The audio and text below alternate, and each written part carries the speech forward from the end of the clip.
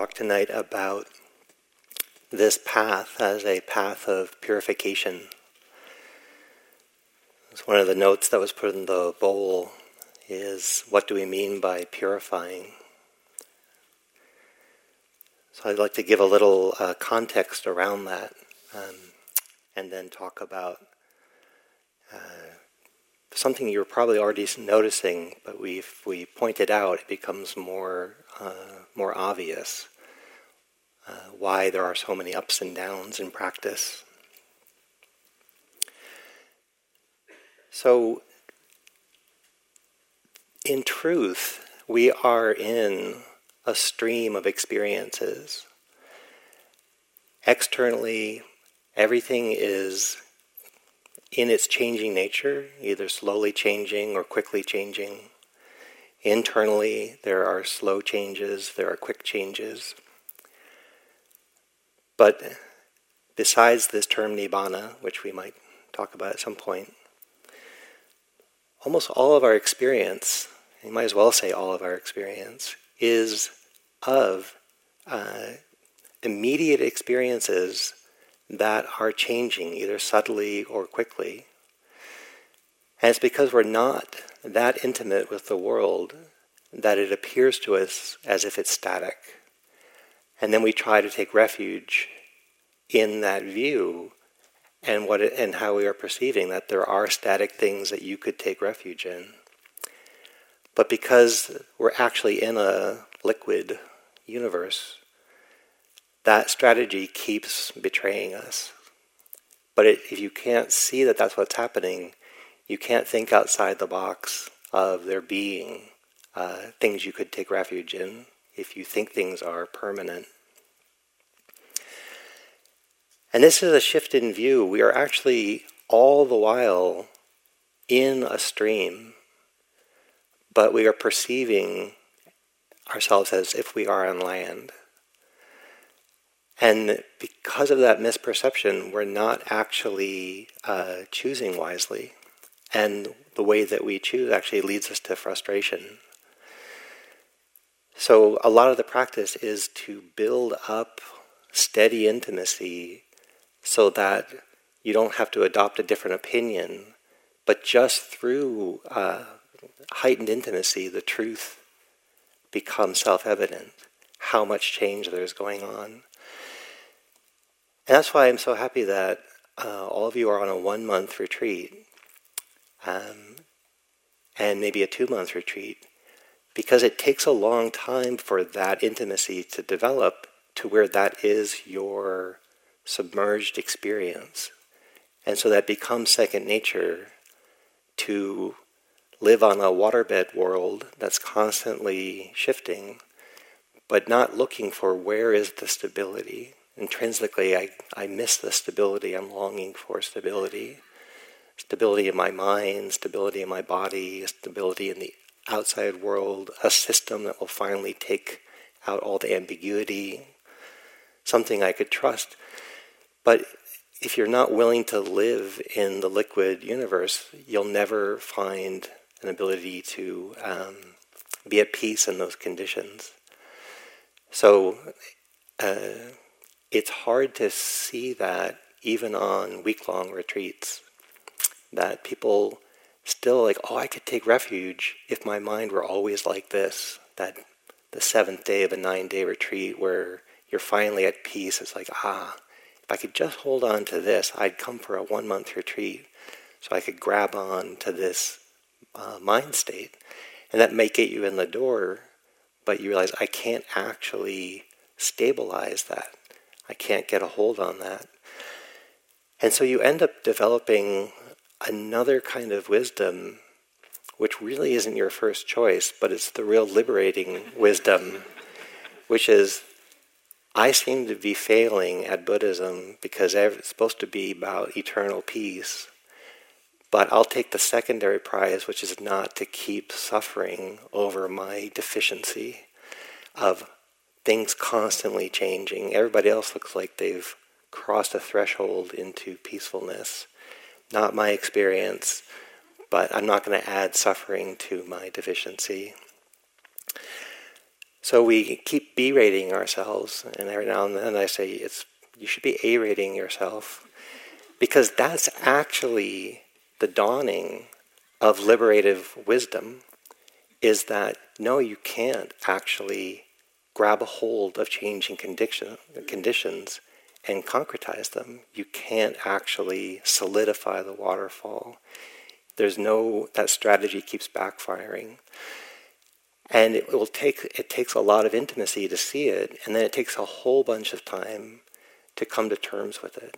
And that's really what it can take a lifetime to do, is to come to terms with how liquid the universe is, and to grow comfortable with that truth and not suffer over it. And then something else arises that doesn't suffer over the liquidity of the universe. You actually take refuge in that liquidity. You take refuge in the changing nature. And so what was confounding your security, because everything was changeable, becomes the very basis of your well-being, because you are liquid, you're part of the stream. And as that becomes more how you intuitively conceive of yourself, there's less possibility to add suffering to the mix. So this ever-changing nature, from a conventional view, we're trying to build the perfect, it's like the three little pigs and the wolf. We're trying to build a better house that the wolf's breath can't blow down. And yet it keeps happening. But if you're willing to be in the stream, which you should be willing to be in the stream because you actually are in the stream, so at least be willing, but then you find the stream is actually very light. The stream is actually very peaceful. It has visitations of difficulties, for sure. But because those difficulties are also streaming of nature, they also don't become permanent, and it's just, can I breathe in the middle of what's challenging? A few years ago, I was flipping through YouTube. I was streaming,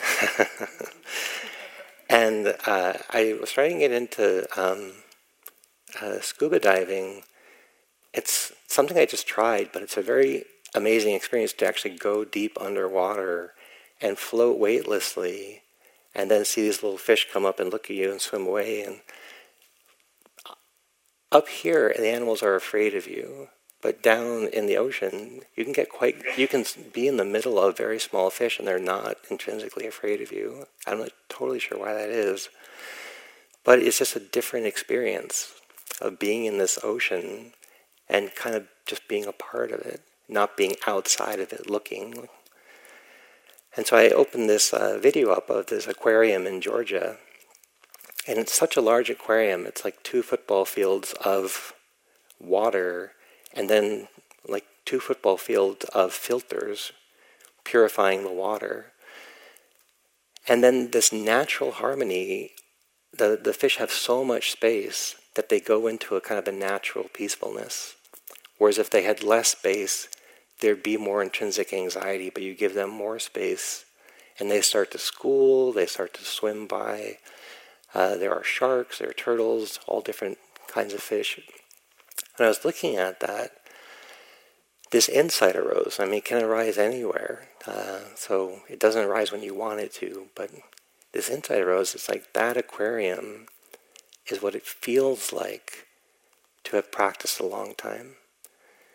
That I don't care what fish goes through. I just want to know I have the space for it. And if given enough space, the sharks go by, the little fish go by, this whale shark goes by, stingrays go by.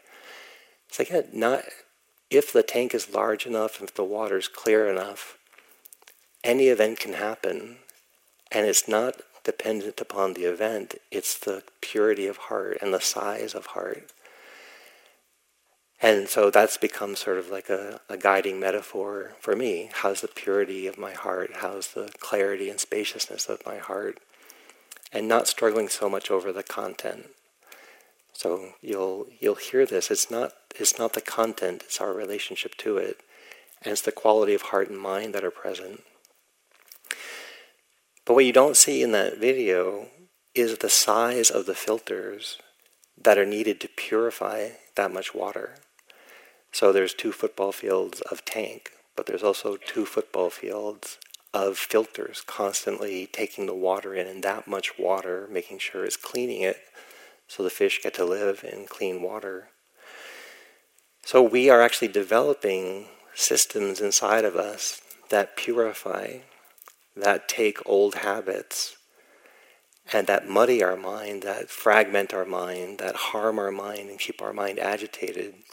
And you get these filters running.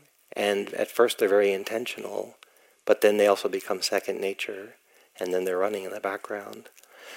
So sila, this ethical attunement, is a filter. And at first when you apply sila, there are all these things your heart wants to do that are greedy and harmful and just old bad cultural habits. And you put it through this filter of sila. It's like, no, I'm not going to steal. I'm not going to speak harshly. I'm not going to harm. And then you see that your heart wants to do this for its own satisfaction, its own safety, its own selfishness. And once sila gets running, you feel this purity arise in your heart and mind. And what first took effort then becomes a very strong intuitive choice that you want to filter out of your heart harming intentions.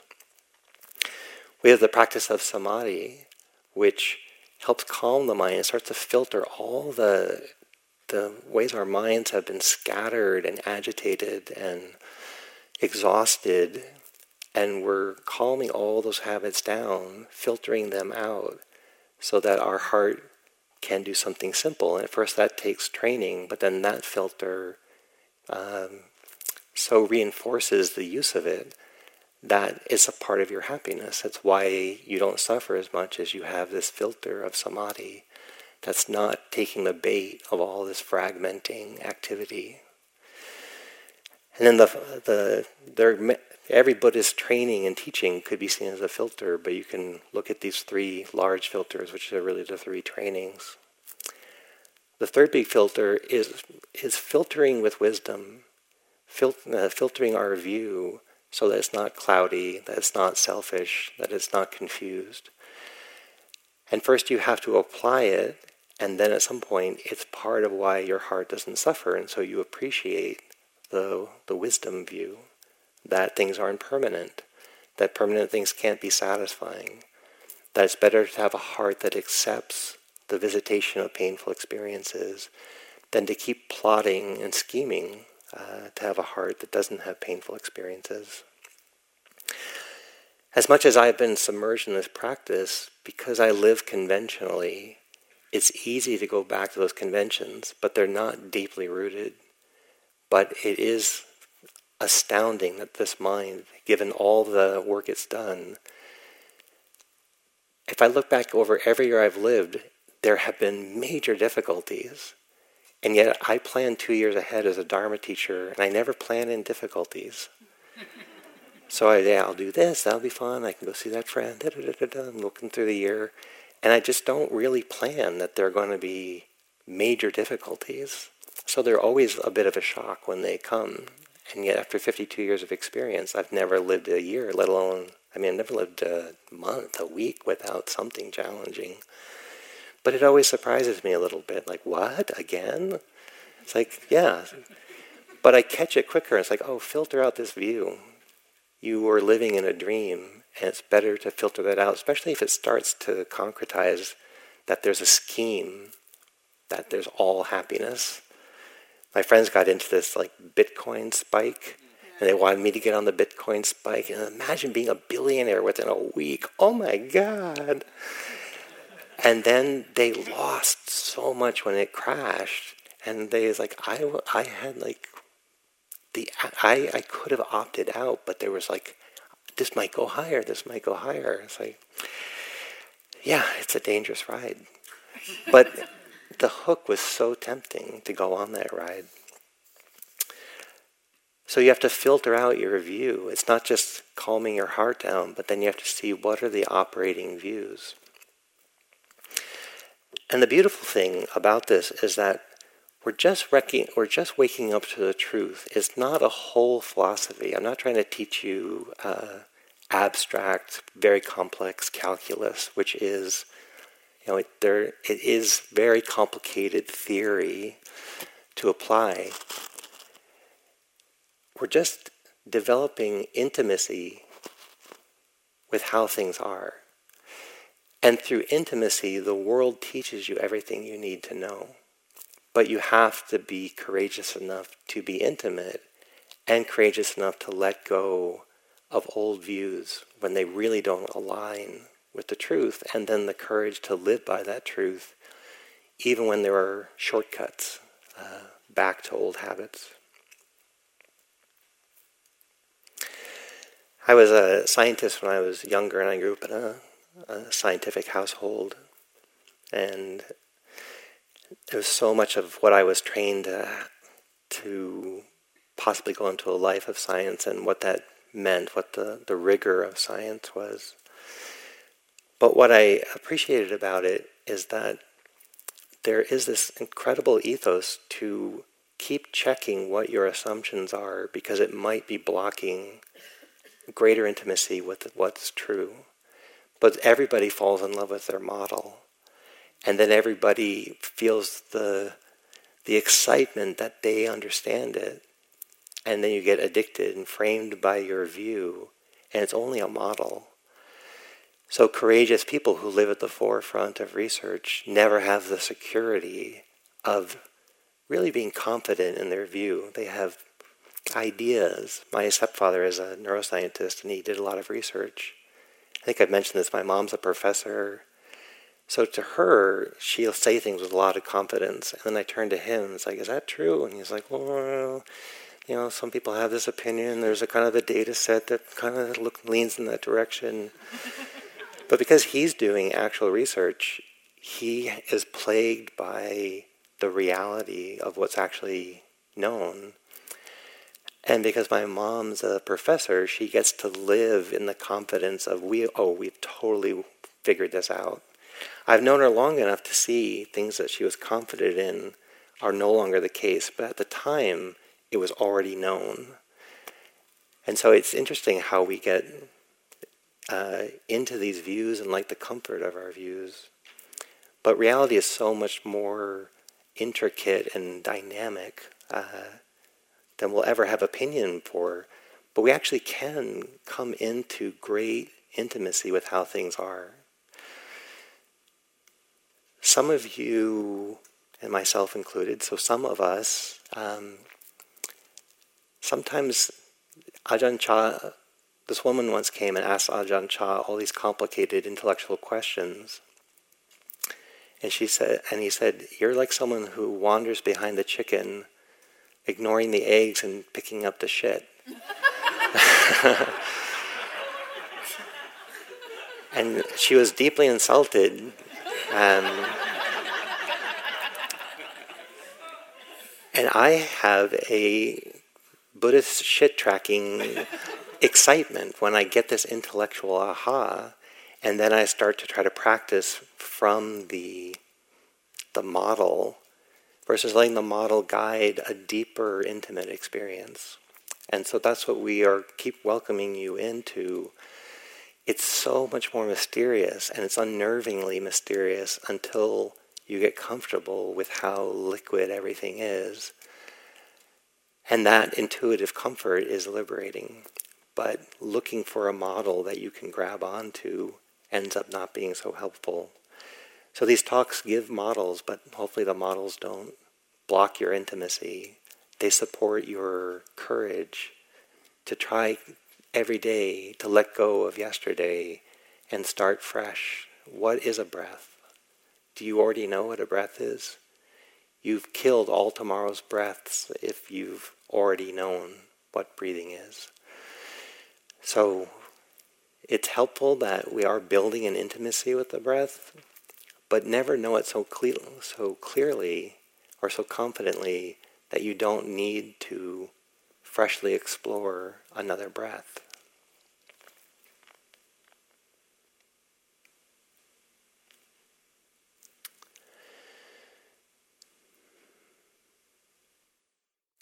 There's another example that was helpful for me earlier in practice. What are we submerged in that we don't know we're submerged in? Like, what is it that we're not seeing? We're in this liquid universe, but we are filtering, and we don't know that we're filtering. So you all are filtering English right now. That's why the concepts are arising in your mind from these sounds I'm making. If I were speaking in Burmese, you could probably see my emotional affect, but it wouldn't cause concepts to arise in your mind because you have an effortless English filter happening. You cannot actually go back to not hearing the English I'm speaking. Once it becomes second nature, it only gets stronger. So you're going to hear English, and you can't really stop that filter, nor should you. I mean, English is helpful if you're English speaking with other people. But we have a permanence filter, and it's part of how we find ease. But that permanence filter doesn't really land on reality. So, this bell is like the bell that I've seen for many years. And if I walked in here and it wasn't here, it would where did it go? So it's not so impermanent that it's never here, but it's not so permanent that it's guaranteed to be here, or that it's not changing over time. So this belief in permanence works well enough, and then we start filtering and expecting the world to map onto how we're filtering, and then we are frustrated when the world is not like how we've grown attached to it. With greater intimacy and a willingness not to keep trying to make the world permanent, which takes some wisdom, to not just keep running the old perspective no matter what intimacy tells you, but deepen your intimacy and do the experiment. How liquid is the universe? How unpredictable? It's not completely unpredictable, but it surely is never totally predictable. And in that, there is some uncertainty. Intimacy will show you that. That's not an opinion. There were a lot of opinions about whether the earth was at the center of all things and the sky spun around us, which is intuitively very easy to access. There were some doubts whether that was true. But when Galileo first heightened the intimacy with a telescope to look at the planets, through that intimacy, it was no longer an opinion. It was direct evidence of how the planets worked. That Jupiter had its own moons, that Venus wasn't a perfect dot. It had phases like the moon. The moon had textures. And he was willing to start modeling what the solar system was like from greatly heightened intimacy. And once that intimacy takes, it's not an opinion, it just gets more confirmed because you're on the right track. And now we have moon buggies, solar-powered moon buggies, I guess they're Mars buggies, going around the surface of Mars because that model is built out of so much intimacy that we can actually navigate these devices onto the surface of Mars. But if you don't have the right model, you can't do that. So there's a confirmation that your intimacy is on the right track when it begins to map on to how things actually are. I was just in Sri Lanka doing a pilgrimage it was so much when I got there, but as I was going there, I really wanted to pay homage to the country that had held this Theravadan tradition for so long. And if they hadn't held it, if any generation had gotten distracted, didn't want to do the work, there were civil wars, there were incredible hardships that country endured for thousands of years, but they held true to this teaching. And because they held true, I get to feel the benefit of it. So I wanted to go to Sri Lanka and see what paying respects to the country was like and just feel that gratitude. But one thing that happened in Sri Lanka that's happened every time you're on a western-facing coast is you can watch a sunset. So, just like Galileo changing perspective, it looks so much like the sun is the one that's moving. And that conventionally makes sense. We all talk about sunsets. But there's something you can do, and I keep doing this because it keeps blowing my mind, is I put my hand out like this, and it's like either the sun is setting or we're on a big ball and it's rolling. The sun is steady. Oh my God. It's like that's such a mind blow. But in one view, you just keep looking over. It's like, the sun's a little lower, sun's a little lower. That's conventional. But when it gets close to the horizon, you can actually see it diminishing as it gets smaller. And in that, you can just change the filter, change the view. And it's like, this is a measurement of this big ball rolling, and the sun is stationary, and there's a flash where you get it. Like, not just get it, but you're like, oh my God. I totally can feel it. The world is rolling. I'm on a rolling earth. So you've been there over and over and over and over, but this filter that I'm on this big steady thing and the other thing looks like it's moving, you don't know how to even question that. But when you actually open up to a different view, then you open up to this thing, wow, we're not on something stable. We're on a spinning ball. It feels stable, but it actually is in constant motion. And that's why we roll through the stars every night and we roll through sunlight. We're constantly rolling. Can you feel that? Like how, wow, that's why you can't get your life together. You're on a spinning ball, for crying out loud. So we're actually in the stream and we're waking up to the stream. But two things go against us. One, we're not intimate enough to notice the hour hand moving. So it looks like the hour hand is stable. Second hand moves, but it looks like part of the clock is stable. It's just changing so slow we can't perceive it. So one, we need to deepen intimacy. And two, we already have these filters running that we haven't examined. That things are permanent, that things are reliably satisfying, and that there's a lasting self going through this timeline. That's what it feels like conventionally, and then we interpret things through that filter, and then we get frustrated, but we don't know it's actually the filter of perception.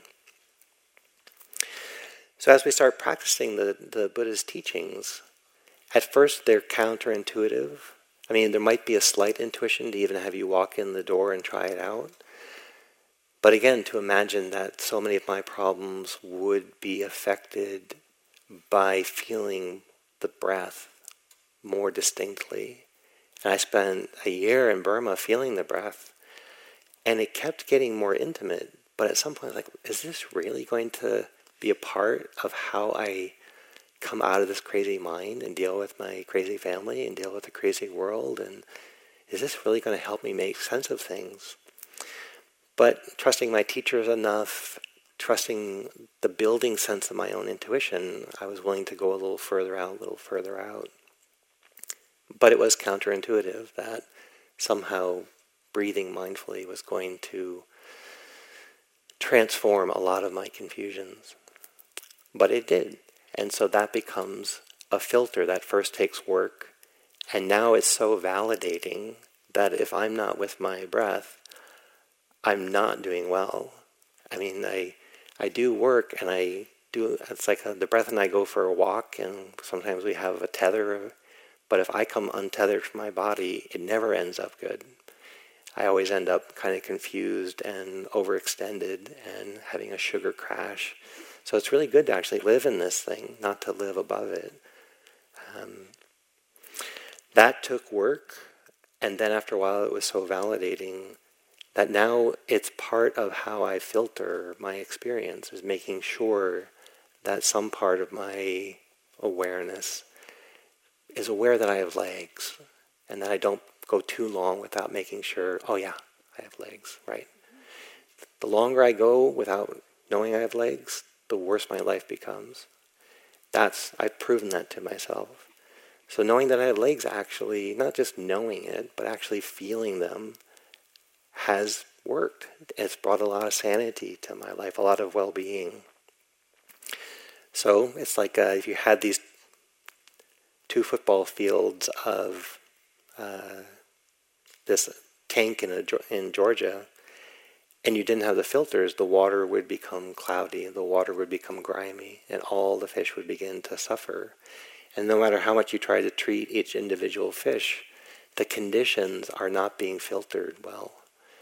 So because of that, there's an illness that you can't solve by solving individual problems. You don't have these filtering systems going. But if you have Sila as a filter, and you commit to it, and radically commit to it because it goes against the grain of some conventional thinking, when you live in the ordinary world, people do believe that if I shout and get my way, that's better for me. So then people are not totally clear that raging is not a good practice. But you can live for decades and still believe that my angry speech puts me in a place of power and empowerment. So you're with all these people who have a lot of mixed views, and then you can kind of doubt your own perspective, but at some point you radically commit to the 5 precepts or to a heart that loves to be ethical. And it takes some countering from the ordinary world, and at some point it becomes intrinsic. And you can't be pushed off into bad behavior. And you feel the sickness that comes immediately from going out of Sila, to start harboring hatred, to start harboring greed. If you want to solve it quickly, because you actually feel your own heart becoming unfiltered. You can feel the grime arising. That takes work and training, but at some point it becomes just like you're hearing English now. It's not something you can turn off or would want to turn off. The same with now having spent weeks of practice, one by one, they were like, please, God, not another thought. Please, please. Like, I don't even need, awesome meditative states. I just am getting so tired of thinking. It's like, that's so great, because now you're willing to filter thinking. Whereas out in daily life, it's like, it just, like 2 fire hoses just blasting you from every direction. And you don't have an intrinsic filter. You start to try to sort them out. It's like, you can't sort them out. There are way too many. Better to actually quiet what can be quieted and hang out my body. I don't have a lot of these chaotic experiences. My body can be chaotic, but it's not as confusing as thoughts can get. And then this view, which is counterintuitive, until intimacy and practice starts to make it second nature. And now I can see myself setting myself up for suffering by imagining things are ownable or controllable. Every year of my life, I've not every year, but for many years I did a lot of moving. And what I noticed was that it was very hard to move the longer I lived somewhere. And I was like, how does that happen? So one time when I moved into a house, I was like, I'm going to watch this. Where do I take the bait? And so the first day I moved into the house, I still had all my boxes. Half the stuff was still boxed. I was like, yeah, I could move out easy. So this is not hard.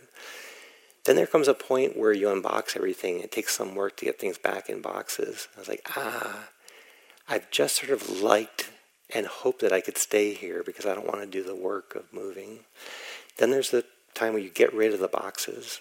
Now you have to get boxes in order to move. So you start buying into I want to stay here. And then you change your checks, you change your driver's license, you start knowing how to live in a new house, and it's like, yeah, it's not perfect, but it's really comfortable. So I thought I was doing good Dharma work to make sure I wasn't getting overly attached to this house I lived in. And then the landlord called me one day and said, I have a chance for somebody to buy the house. I really need this for my own finances, so just wanted to give you a heads up. And this earthquake went through me. And what my mind wanted to do was really unwholesome in a lot of ways. One, I wanted, like, how do I fight this? And then, how could this not be true? Could I desperately buy the house? Like, everything was trying to preserve my relationship to the house, but I had done enough Dharma training that this filter kicked in and said, you need to filter much deeper than these strategies. And I looked in and I was like, where did my inflexibility come? And it came in slowly through these little movements to where I wanted a future with this house, and I had coalesced around it. As soon as I began to filter through that, and it took a couple of days, but I was filtering through, it's like, yeah, every house is transient, whether it's 30 years, 50 years, 1 month. It always has been transient. I'm always a guest. And then it settled. And as soon as it settled, all these agitating habits came out. I mean, they all kind of dissipated. And then I was like, I'm in a fluid relationship with this house. And I called the landlady and I said, if you need to sell it, of course. But just to let you know, we've really fallen in love with being here. So, of course, we would move if you wanted to. And she said, oh, you love living there. I didn't know. I'm so anxious renting from afar. I thought I had to sell it, but it's so much easier if you want to live there. I just didn't know you wanted to live there. And that definitely wouldn't have happened if I had called her, trying to manipulate her into a yes. I got this beautiful yes. We had a really good relationship after that. So then it was validating to have this sense that I'm a guest in this house. I'm a guest in this body. I'm a guest in this moment. Don't try to own it. It's actually more secure to be in the stream, to be of the stream, than try to come out of the stream and cling.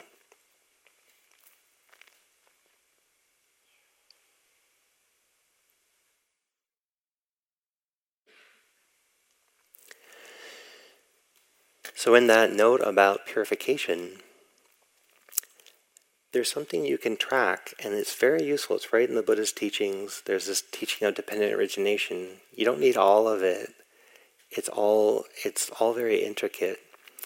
But there's a moment where your mind goes towards clinging, and in that moment it feels like that is a benevolent thing, that's good for you. You're looking for security. So you have days full of hindrances, and due to mindfulness, that's totally legit. It's just conditions. It's just what the stream is like. You're not a bad practitioner. It's just, wow, there's a lot of rain. Not that you did anything wrong. There's just a lot of rain. You're having a lot of sleepiness. It may not have a cause. Why don't you try accepting sleepiness on this scale, or restlessness? But you practice, you accept it, and then things improve. Who knows why they improve? But they do improve. And then you begin to try to coalesce around that. It's like, how do I prolong this? Now that I'm here, don't get sleepy again, make sure you don't eat these things. And some of those can be you tending the stream, but it's very different when you're trying to actually solidify meditative states. We all do it. You all do it. If you were ever going to cling to anything, you would cling to beautiful meditative states. They're so much more fulfilling than any vacation, any sense store experience, because it's actually penetrating inside the well-being that comes from meditative states. Those of you who haven't had one in a while, you're probably going like, That's you clinging to the hope of them. But there is another type of well-being that takes a long time to mature. And it's just like, I enjoy the sun when it's here, but I never try to pitch a tent there. I don't try to own it. I don't try to solidify it. It rolls in by its own conditioning. It rolls out by its own conditioning. And then something else rolls in. And you become a streamer. You become someone who streams. And you're not looking for anything particular. It's the whole attitude of streaming that it takes a while for that filter to kick in, but when that kicks in, you really cannot suffer.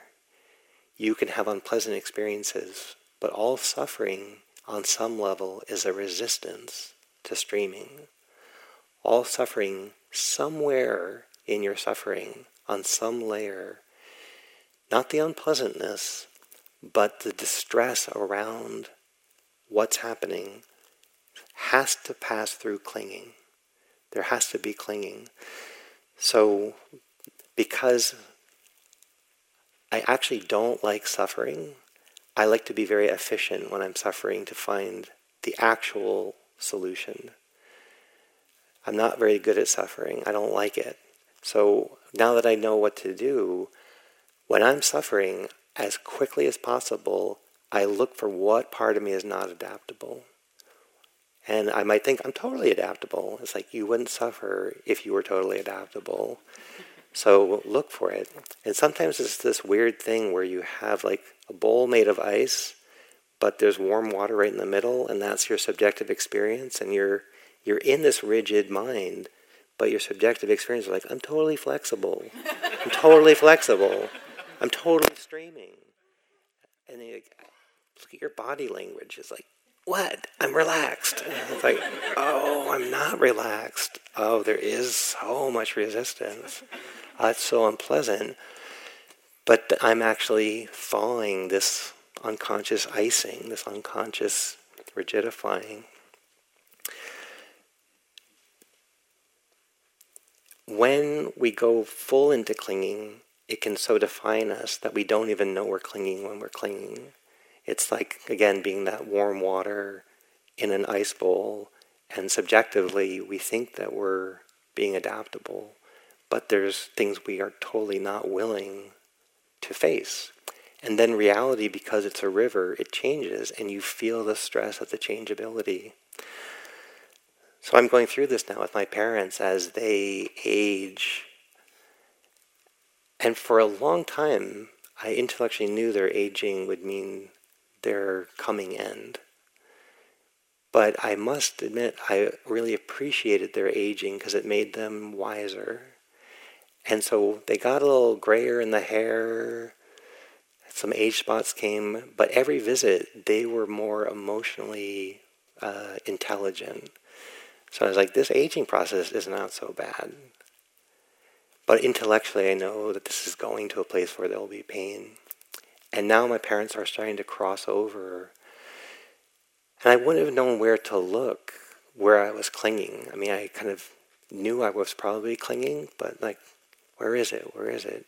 It's actually when stress arises that you now know where you're clinging. So rather than too quickly solving the stress, which keeps you clinging, you turn towards the mind, body, and stress. And it shows you, I can see now, I am not actually adaptable. I'm not in the stream of reality. I can't be in this. But finally I know where I'm holding. I'm not sure if this is making sense, but it's a very visceral experience to watch myself resist my parents' aging. But 10 years ago, it was kind of a free-floating truth that I didn't know how to mature other than to know that it was true. So sometimes you actually have to suffer to expose your clinging, and then you work in that clinging field to thaw it, to come to terms with it, to see what you're resisting. And it's different to resist something intellectually, but still emotionally be clinging, or to accept something intellectually, but still unawarely be clinging. So when you start to suffer, I start looking for that non-adaptability, and then I can find it. The suffering actually shows me the non-adaptability. It shows me my clinging. And then I do the hard work of thawing it. And how do you thaw it? You bring attention to it. You don't resist the resistance, because that's usually just adding ice to ice. You actually have to acknowledge it's there. You do rain. You recognize it and accept it. Recognize and accept it. It's really uncomfortable. It's not how you want things to go. The mind is really protesting. But this is how things are. It is like this. It is like this. And then there comes a point where the clinging begins to soften. And you can feel why you clung to begin with. You were looking for security. You were looking for something predictable. You were trying to position yourself in all this fluctuation in some way that you wouldn't be so vulnerable. You thaw that. It may take time. And then the thawing of it, you come back into a sense of streaming. And now you actually can stream with how things are. I can stream now with my parents aging, because I've suffered, and the suffering showed me where I was clinging. And until I suffered, I wouldn't have really known where to look. This comes up to another note that was left about the meeting of these Eastern traditions with a deep wisdom that's emerging from the West about trauma and somatic-based patterning. And so before I was aware of my body through this lens of traumatic patterning, I looked at it kind of like I was looking through a microscope. I was up here and I was looking at my body like I was maybe looking at a car. It was not me, it was something I was studying. As I started doing this somatic-based intelligence and getting trained in that and doing it, I saw there were all these bracing patterns. So every time your mind clings, there's an echo where your body stiffens. But it happens so unconsciously that we're not aware of it. But our body has layers of patterning in it. Every time the mind wants permanence and security, it gets rigid, and then some part of your body agrees. It's a very loyal dog. The body's a loyal dog, so if you're scared, it's scared. If you want stiffness, it gets stiff. So part of the purification process is we can understand things quickly, intellectually, and then it comes down to be more intuitive. But there comes a point where you're thawing your mind, and you'll have to start thawing your body and the imprints that made in your body. If you bring attention, loving, kind, patient attention to your body, you start thawing your body, and that actually starts thawing the mind that made your body stiff and rigid or feeling numb. So either direction you come at it, as the mind opens up, the internal experience of the body becomes more fluid.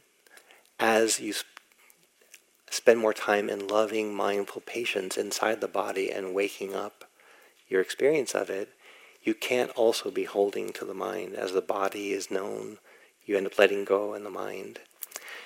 This happens on such a deep level that most of it you won't really be subjectively aware of. You'll just be scanning your body, scanning your mind. Your mind will open some, and you're like, oh, nice, my mind's more open.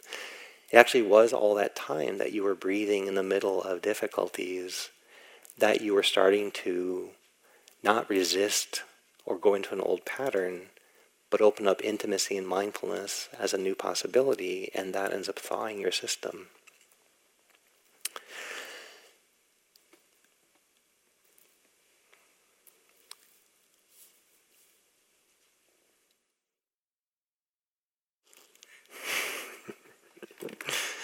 May we all know such peace.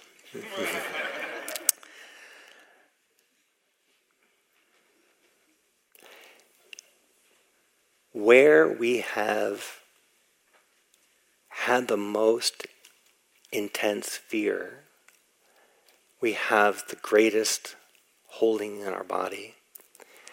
And we end up being resentful of that part of our body because when it starts to speak to us, it speaks of the pain it's going through by holding the tension. And that unfortunately locks in, my mind doesn't like this sensation in the body, and I want to fix it. But there's times when you can actually start to soften around that there is pain. That area will soften over time, and it will release what it's holding. And the releasing what it's holding is at least happening on the somatic level, where you'll feel things go from numb to actively painful to where they take up a little more space, but they're becoming less dense, to where they may take up more space, but they start to throb. And then they start spreading out and they start releasing what they've been holding. That's a common trajectory. If that happens slowly enough, all you'll feel is that your body feels a little tingly. But there can be points where you will come across big pockets of pain in your body. You can only discover them meditatively because only that takes them out of unconsciousness and lets you know them. And then this whole transformation process where at first you resent it, then you begrudgingly can't do anything about it, then you're willing to coexist with it, and then it starts opening because your attitude is no longer averse. And as you begin to have it open, more empathy shows up. Wow, this body's been holding a lot of pain for a lot of time. I had one of these not show up on my first long retreat. I was well into it, and I'd kind of let go a lot of just sort of daily patterns. So I was starting to feel my first body settling, my mind was settling, and I'd let go of some very simple things, profound to me at the time. And then in the middle of that, first settling, I think I told you that there were some other experiences in my body that were painful, and I worked through those. But then in the middle of one sit, it felt like someone had shot me with an old musket ball. And it came suddenly, and there was this hot, dense lead ball in the back of my leg. And my first thought was, ow. But I was like, I hate this. What is that? And then I tried to meditate my way through it. I tried to get to the core so I could deconstruct it. And it kept exhausting me. And I was luckily working with a teacher who had gone through similar experiences. And I think more people are aware now that the body can hold a lot of tension unconsciously for a long time. So then I started begrudgingly tolerating it because it wouldn't go away. And then through that softening around it, at least accepting it to some degree, it started opening up. And I tell you this is good news, but I'm still working on it 25 years later. That's a shift in perspective. If I'd known it was going to take 25 years, I would have been demoralized. But now that I know, I have so much respect for this part of my body and how much of my childhood tension, this noble part of my body stepped forward and kept taking the excess that was above my psychological pay grade and say, I will hold this until you're ready. I will hold this until you're ready. I'll hold this until you're ready. So I resented it when it first said, now you're ready. And I was like, you're nothing but bad news. And it's like, you're ready. You can hear me. You can listen. And I could shift my perspective, starting to get more of this Western somatic intelligence, rather than what was a kind of a Burmese coaching, to get in there and not let it defeat you. You could process it. I was also, hearing that through translators, and it was, I know that there is more wisdom than I had access to, but it did reinforce a fighting attitude. And what I learned, and what our community is learning, is sometimes you have to peacefully coexist and breathe with these experiences. And that's a shift in attitude.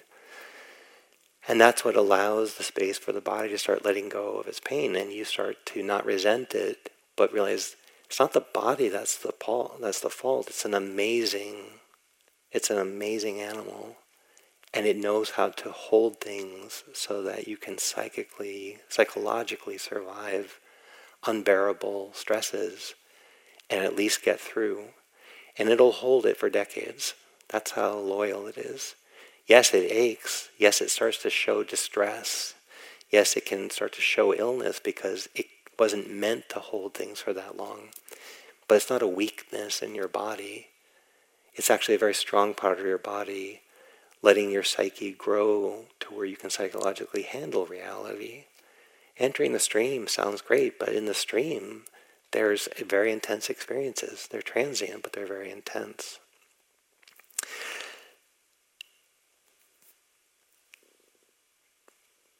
So as people are becoming more intimate, a lot of our job is to reflect back. This is actually all good. And often what's needed is a lot more intimacy and acceptance of what's actually arising.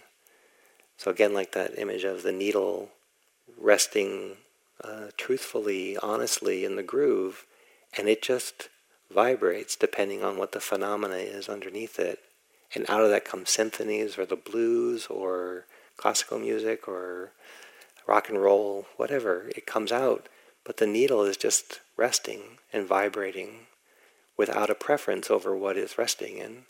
And that's what allows it to express such a great range. We want our mindfulness to rest, to be of the stream, to rest in the stream. So for mindfulness sakes, it doesn't really matter what you're knowing. It just, can you accept it and can you be intimate in the middle of whatever is occurring? It is also helpful to develop other parts of the path. So it's not just mindfulness. There is the cultivation of steadiness. There is the cultivation of samadhi. There is the cultivation of sila. Those are other filters. But what's radical about Buddhism is that it trusts the intimacy that's possible and the waking up just through greater intimacy with how things actually are. In that intimacy, we'll have to thaw old holding patterns, which were from a conventional view, that bracing, resisting, trying to find the security of living on land while you're actually submerged in a river. That takes a thawing of what has been printed in us through many years of conventional living. And this is what you're all going through, whether it has become overt or whether it's subtly humming in the background. It's why you can feel more into your body, is that you've thawed this disregard of the body, or that the body should just be a static thing that you move around in. It's a living animal. You should respect it. You're in it. It deserves love. It deserves appreciation for its strengths and its vulnerabilities. Come into your body with that attitude of patient, loving interest. It breathes. It's willing to, you like the food you eat, it's willing to turn that into energy and cells and blood and hair. Like, you get the entertainment of eating and it does all the work of keeping you alive. You could be more respectful. And not so grumpy about this body. Mindfulness and loving kindness will have you come in. And then when there are areas of pain, we tend to resent it, but that tends to keep the pain locked in. The mind is tense in relationship to the pain. That tension keeps the pain tense. And the nice thing about the body, it's so honest that if you're falsely accepting its pain to get rid of the goddamn pain, the body knows what that's like. And it's like, yeah, you're not really loving me. This is pure manipulation. And it will wear you down until you authentically say, I will peacefully coexist with you for reals. Like, it's just, I can't make you otherwise, so let's peacefully coexist. You are a mixture of pleasure, pain, and some neutrality. That's good enough for me. And then the body begins to thaw, because that attitude is a thawing mind. And as the mind thaws and the body thaws, streaming is much more possible. And then that's how we become of the stream, is we thaw all this clinging and all the habits that grow out of this clinging. And clinging is just conventional view, it's conventional strategies.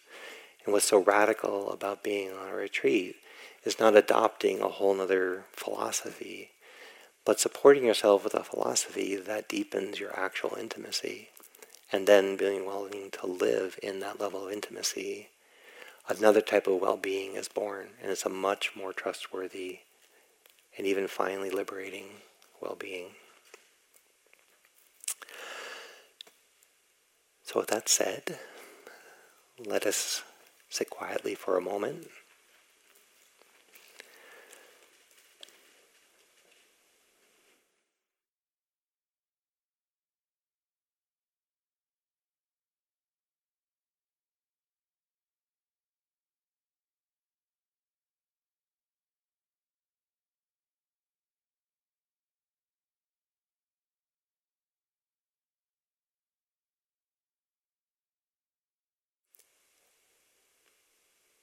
Your body is a stream, your mind is a stream, your internal world is a stream, your outside world is a stream.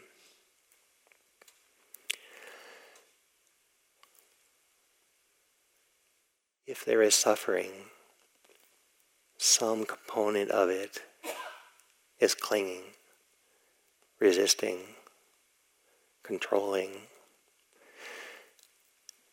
That's where we want to soften, that's what we want to thaw. And we want to ever increase our trust in this streaming nature.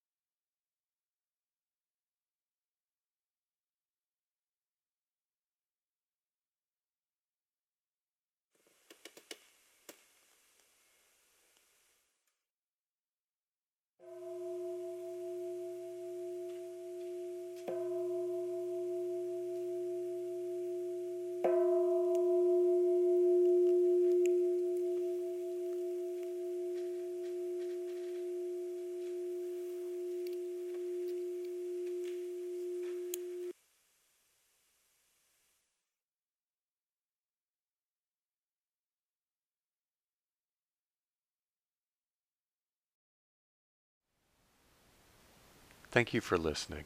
To learn how you can support the teachers and Dharma Seed, please visit dharmaseed.org/donate.